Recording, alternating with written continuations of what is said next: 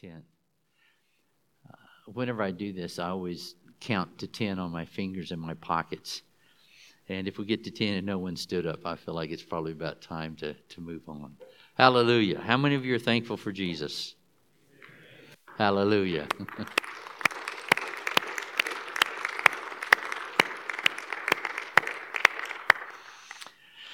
All right, well, I'm going to persecute you for just a little bit. Let me start by reading this verse, and there's no persecution in that part of it. It's 2 Timothy 3, 14 through 17.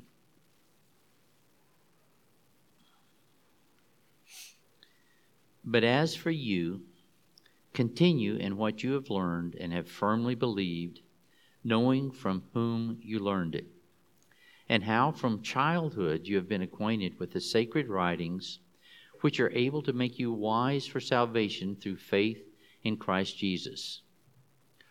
All Scripture is breathed out by God and profitable for teaching, for reproof, for correction, and for training in righteousness, that the man of God may be complete, equipped for every good work.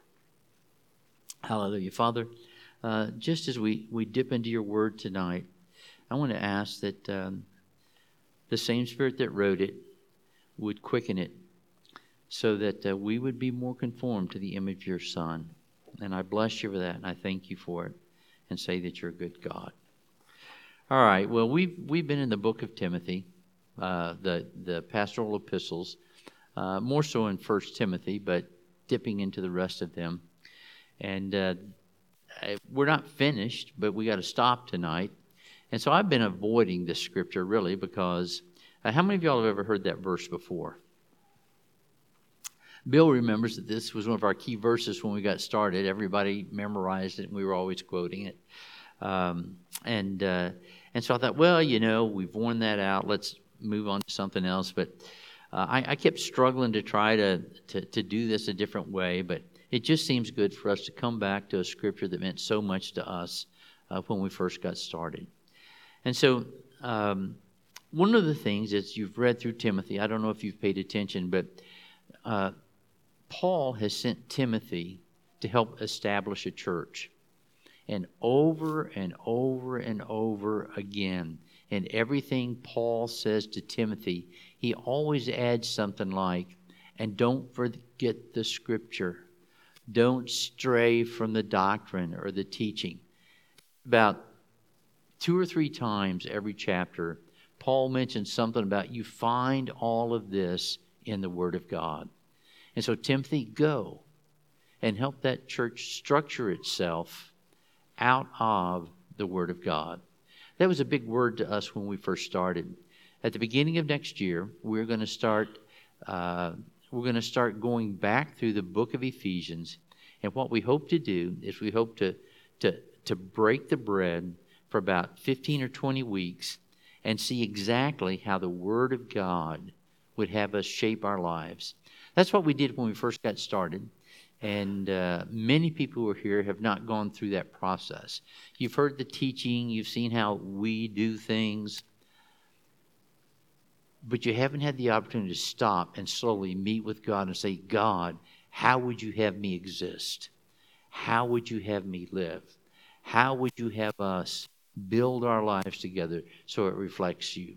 So I'm really excited about this next year and all of us together, again, coming back to the Word of God, which is able to save our souls, and to seek it diligently and allow the Holy Spirit to quicken to us God's intent and purposes for us as a church.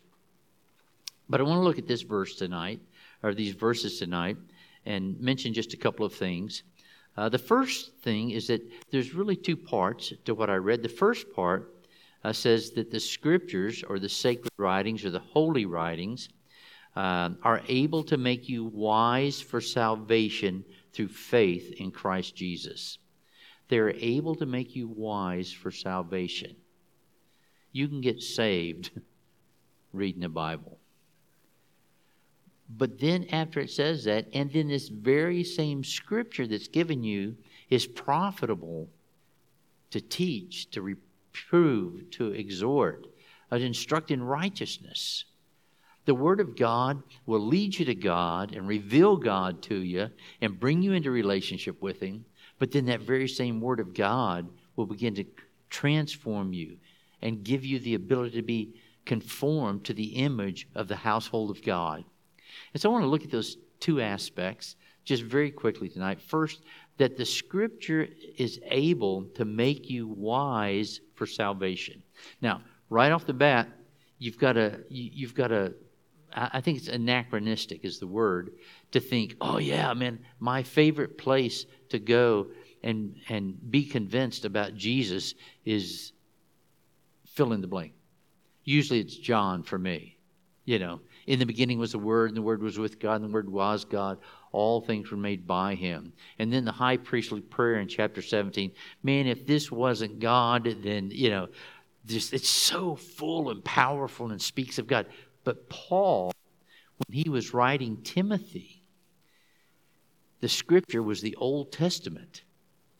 He was saying that the Old Testament, the Scripture, that is able to make you wise unto salvation. That what we know today through reading everything that was written by the apostles, those early Christians were able to come to wisdom that would bring them to salvation by reading the Old Testament. And how did that happen? Well, in the Old Testament, and Tom read from Isaiah 53, just the most amazing description of the crucifixion and what happened to Jesus that's ever been written before or after the crucifixion. And that was written hundreds of years before Jesus was born. But the fact is, if you had been reading the Bible and then you heard the history of what was happening to Jesus, you would have said, that is who the Old Testament was talking about, because it was so exacting. Over 300 times that it's pretty clear, and all kinds of allusions to what this person that was going to be the Messiah would be. I thought it might be nice to look at just a couple of them tonight, just to see how Timothy would have gone to the Old Testament and say, people, we are in a new era. I think in Galatians it says that in the dispensation of the fullness of times, or when the fullness of times had come, God sent Messiah.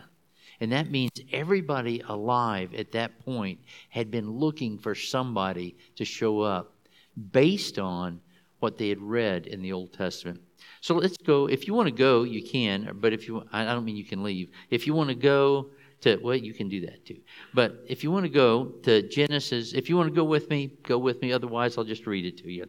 Genesis 28:14.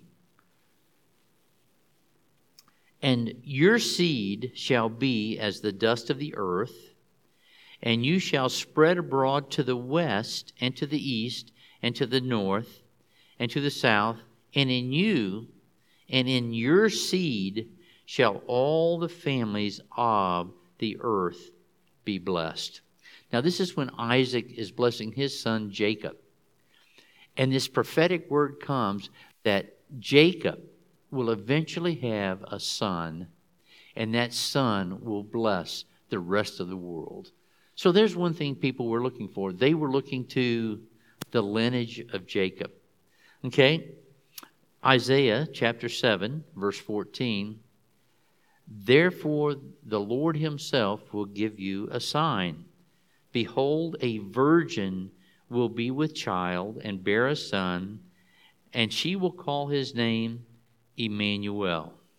Well, this is the Christmas season, so I think we're all pretty familiar over there. And I think it's Luke chapter 1 where the angel comes and tells her that she's with child and that his name would be called Emmanuel, which is God with us. And so there's a second, just two of the not just 300, the two of the hundreds of places where it's written in advance before Jesus comes. Micah 5:2 says, but as for you, Bethlehem, too little to be among the clans of Judah, from you one will go forth for me to be ruler in Israel. long before Jesus was born. A prophet declared the Messiah will be born in Bethlehem. And it was during the reign of Caesar Augustus that he said, all right, everybody everybody must return to your home village in order to pay taxes and to take a census.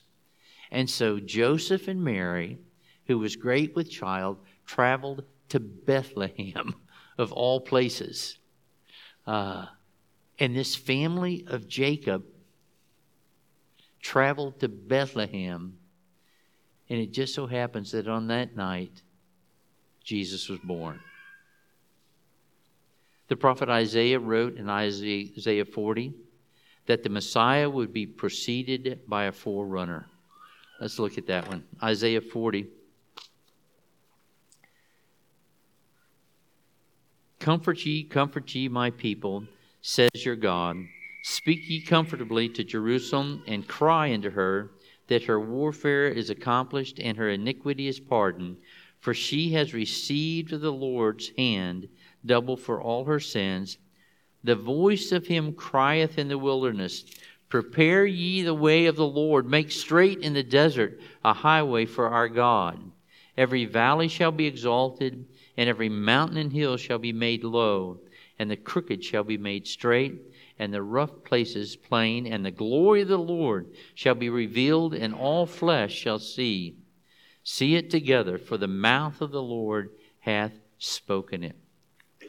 So the Old Testament declared that before Messiah himself would come, there would be this very powerful prophetic word in the wilderness crying out, get ready, he's going to come. And then we read, sure enough, in the history that records that period of time when Jesus came, that there was this guy named John the Baptist who ate locusts. The kids always like to talk about, he ate honey and locusts. And he wore rough clothing. And he cried out, prepare ye the way of the Lord. And he preached repentance. And then son of a gun if Jesus did not show up. Zechariah 11, 12 and 13.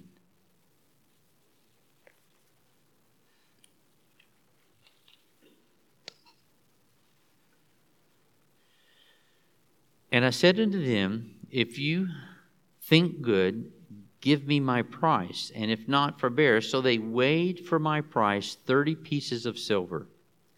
And the Lord said unto me, cast it unto the potter, a goodly price that I was prized at of them. And I took the 30 pieces of silver and cast them to the potter in the house of the Lord. We know that when Jesus was betrayed, that he was betrayed for what? 30 pieces of silver. And we know that that silver eventually ended up buying space in the potter's field for Judas to be buried. So every aspect of the life of Jesus, there are Old Testament scriptures that spoke about being fulfilled. No one really understood it in that sense until the life of Jesus began to unfold. And it was like, it's like these mysteries on TV. Things happen. You don't even think about it. When Brenda and I are watching a movie, I'm like, oh, shh. And she might ask me, oh, shh, because I want to catch everything, because I know everything really means something. The Old Testament is like that. Every part of it means something, and every part of it means this. The fullness of time will come. The day will come when the very first promise about Jesus, that he would bruise the head of the devil, will come to pass.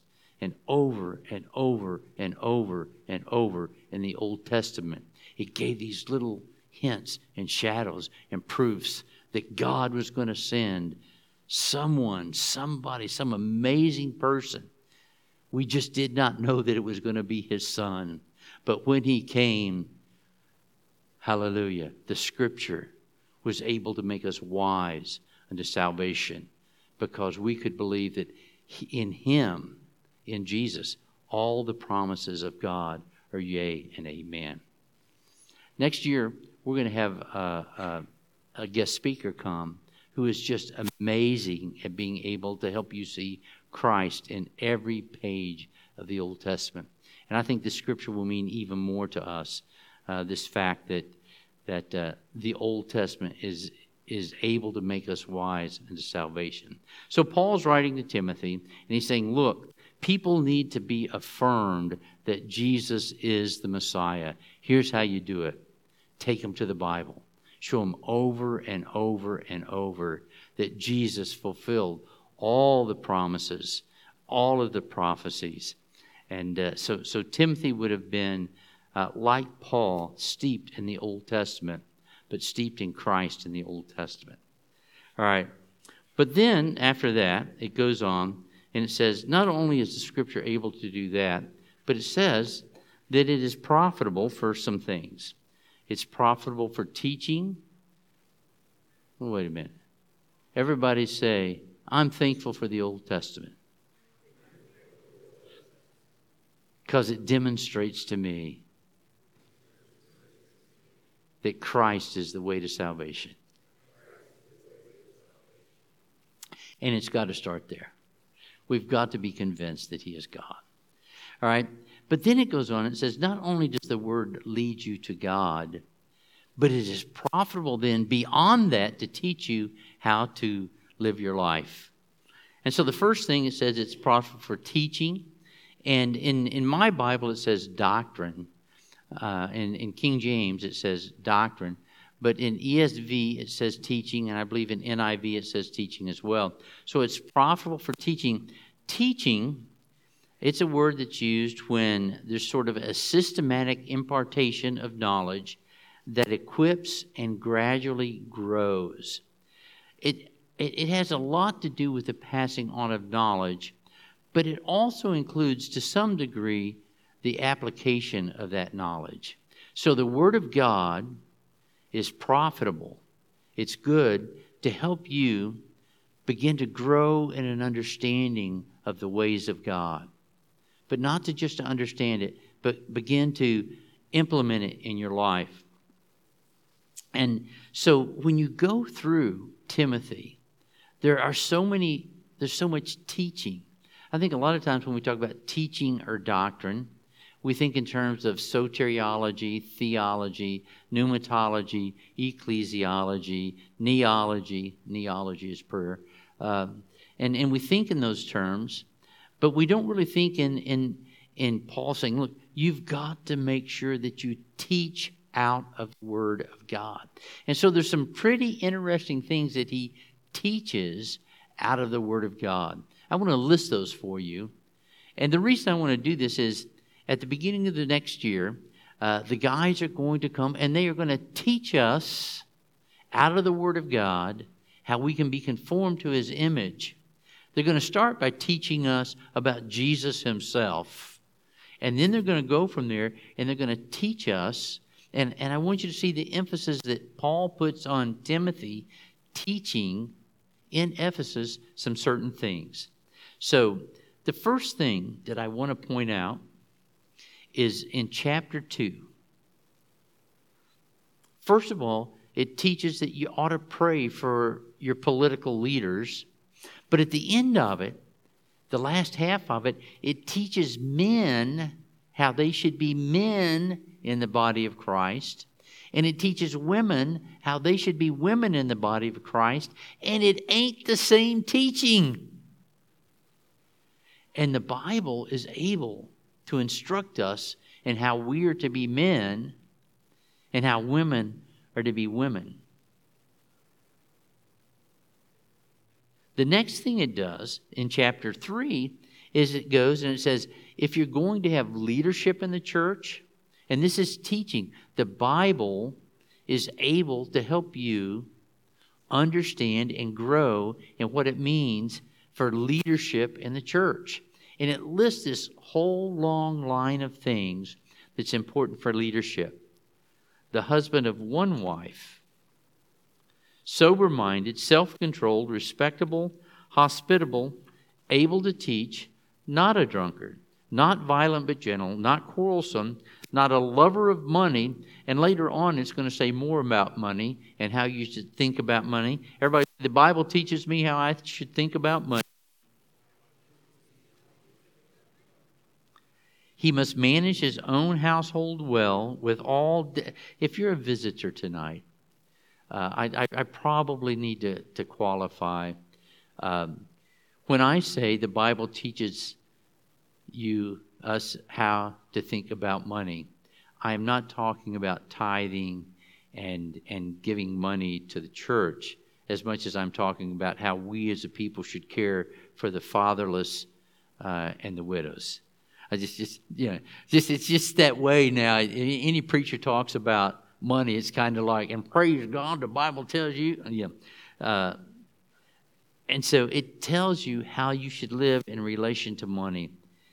And since I've already got off and stuck my foot in my mouth, let me just say this. There is a lot of financial advice floating around. There are a lot of people who would try to instruct us in quality of life. But let me tell you something. If you will get into the Word of God and you will allow it to permeate your life, it will shape you and form you in a way financially that makes you a blessing to nations. If you let this world shape you, you will be a great blessing to yourself. But if you let the Word of God shape you in regard to finances and value, then you will be a great blessing to the world. He must manage his own household well, with all dignity, keeping his children submissive. I did well with 4 out of 5. For if someone does not know, I just love to say that so we have something to talk about at lunch tomorrow. For if someone does not know how to manage his own household, how will he care for God's church? Man, that is so amazing. The Bible will teach you this, that one of the primary qualifications for a man to help organize and direct the house of God is for him to first be good at organizing his own house. He must not be a recent convert. He must be well thought of by outsiders so that he may not fall into disgrace, into a snare of the devil. So when Paul tells Timothy, man, the Word of God is good for teaching, he's not just talking about theology, he's talking about practical things. So another thing, 1 Timothy 4, 3 through 5, there were a lot of ideas about how you should live life, what you should eat, what you shouldn't eat, if you should marry, how you should navigate your single life, all that stuff. Guess what? The Bible, if you read the Bible, it will teach you how to live your life in relation to the things of God. One of the things he does, he goes into the Old Testament, he says, look, after God created everything, he said, it is good. And so if anybody tells you you can't eat something, well, unless it's a doctor for medical reasons, and tells you you can't eat that because of any reason other than, just medical kind of stuff, you can just say, no, it's all good. And you can eat it. Bacon is good. And you can eat it. Hallelujah. The Bible says God made everything good. Not liver. Now, if you're a vegan and you have chosen not to eat, and you're not imposing that as a religious thing, that's fine. I'm not talking about that. But I'm talking about there's a lot of people who would go so far as to say it is a sin to eat meat. And the Bible helps you figure that out. In chapter 5, he talks about how Timothy should relate to the flock. And he tells him, older men, and this is a whole new way. Just think if you went to work and started acting this way. But it says, relate to older men like they're your father. And I think Paul had some real wisdom there that older men kind of get old and younger men are kind of with it. And there's just sometimes when older guys, we forget words. don't know how to use the app. We're a little bit slow. And Paul tells Timothy, look, don't rebuke older men. Treat them like fathers. And then he says, the world that I'm creating, that the Bible creates, is very, very different. It's get all you can out there. It's take or get taken out there. But in here, what I'm recreating through my word, what I'm speaking and what I'm recreating is a family. And Timothy, look at the guy next to you and talk to him like he's your brother. And if you see an older woman who's a little slow, or an older woman who might not have all of her capabilities, don't get frustrated with her. Don't be impatient. But really, honestly, relate to her like a mother. And the girls, don't check them out as the next possibility, but give them a place of safety so that they have brothers that they can relate to, so they can feel protected and strengthened until the day that God gives them in marriage. Amazing. The Bible is able to give us teaching and cause us to grow into the image of the people of God. And then he goes on and says, and as a people, there are going to be situations in the church where people cannot take care of themselves. He chooses widows, and he says, women who are widows indeed, listen, we all need to be aware of that one and take care of her. In chapter 6, he goes on, and for them it was about servants or slaves and masters, and sort of redirects what that relationship should be like. For us, when we cross the cultural bridge to where we are today, we have to think in terms of, it teaches us how we should relate to our boss. Let me tell you something. If you have a group of people, a congregation that speaks well of their boss at all times, it's revolutionary. It's revolutionary. It changes people's lives to allow the Word of God to teach us that we should serve our boss. Now, this has been one that I have really pounded over the years. And it's amazing to me that sometimes people are so stubborn and so stuck in their own fleshly mind that they can't really break down and just submit to God and really serve their boss as though they're serving God. But we have to let the Word of God pound through, and we have to come and let the Word of God exegete us. We have to come and let the Word of God teach us all these things. And Paul says, listen, Timothy, you have got to get into the Word of God and teach people how to love each other, teach them how to treat their employees, teach them how to relate to single people, teach them how to shape the church. It all comes from the Word of God. And so we've got to be a people who don't live in our ideas, but we come to the inspired, quickened Word of God that teaches us how to be godly. And so he goes on. It's powerful for teaching, and I'm almost finished, and it's going to be 10 minutes early instead of 10 minutes late. Everybody say, praise the Lord. Say, I'm thankful for quick preaching. I didn't say good, I said quick. I'm thankful for quick preaching.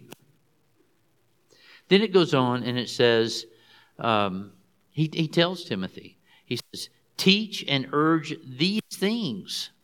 And when he says these things, you know what he's talking about?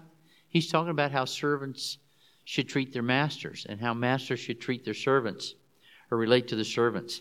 Teach and urge these things. If anyone teaches a different teaching and does not agree with the sound words of our Lord Jesus Christ and the teaching that accords with godliness.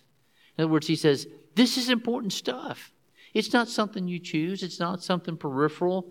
God wants you to live this way. Well, he says teach, and then he goes on to reproof. I think another version might say rebuke. But this word means also to convince or to convict.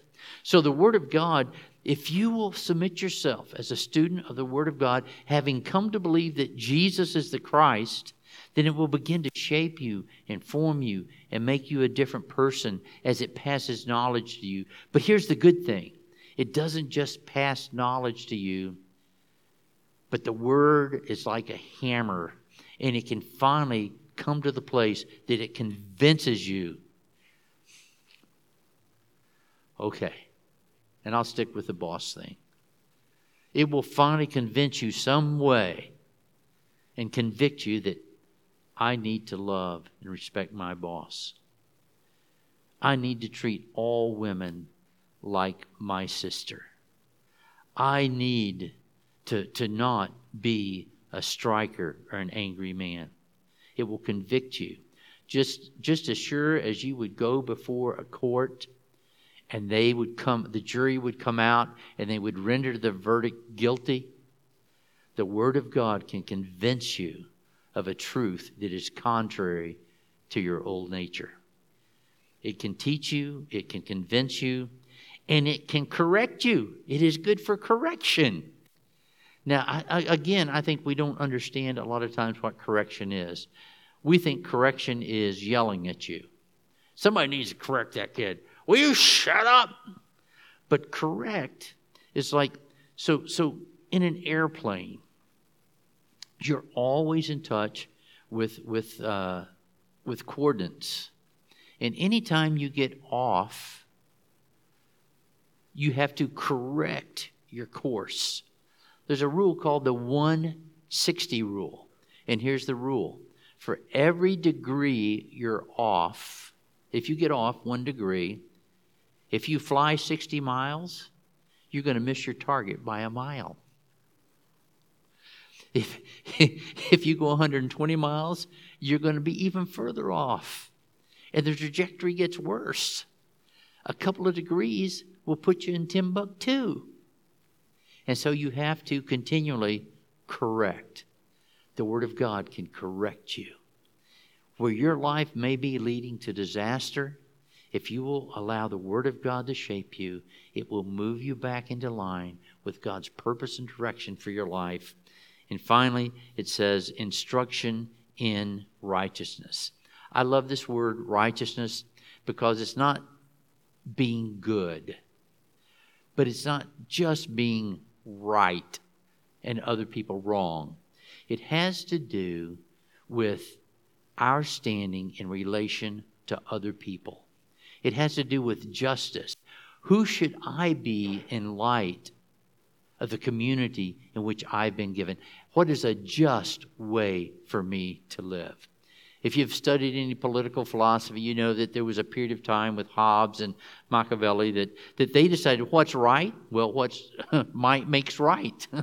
What is right in a community? Well, strong people need to rule and weak people need to serve. And, the guy with the most money gets the most toys. And, the guy on top rules. But not in the kingdom of God. The Word of God instructs us in how we should live our life together. And after Paul tells him, look, the Word of God is good for this, and it will thoroughly furnish you to be able to use the Word of God in such a way that it strengthens the body of Christ. And so we are going to, in just a couple of 5 weeks, we're going to go into a time of really studying the Word together. And we are going to begin by studying about Jesus. Ephesians in the beginning is just, it is so, it just resonates with depth and majesty and everything about God, Father, Son, and Holy Spirit. But then after that, it very clearly explains what He wants us to look like. And so what I'm hoping for and what I'm praying for is that as we get to that part of the Scriptures, that everybody says, I don't want to just follow some man's idea. I want to see in the Word of God how He Himself desires for us to live our life together. And for you to come out of that study of 3 or 4 months being convinced that this is the way God would have me live. And if you need to be corrected a bit, that you will adjust the way you're living.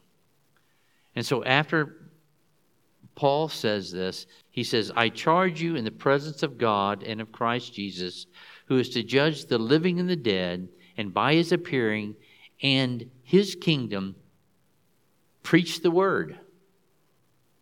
Be ready in season and out of season. Reprove, rebuke, and exhort with complete patience and teaching. I really do honestly believe that I am tonight teaching a lot of teachers. I believe that many of you are going to become like Timothy and have responsibility to help a church understand what the Word of God says. And so I want you to receive this teaching tonight, not just as a pastor to a church, but I want you to receive it as an older pastor to emerging elders and deacons and pastors. And I count wives in with that. And I want you to say, God is speaking to me to get into His Word, to be able to demonstrate Jesus throughout the Bible, in season and out of season. And then I am committing myself to come underneath the Bible and allow it to shape me, inform me, and teach me so that I can become that teaching and health to the body of Christ. Amen.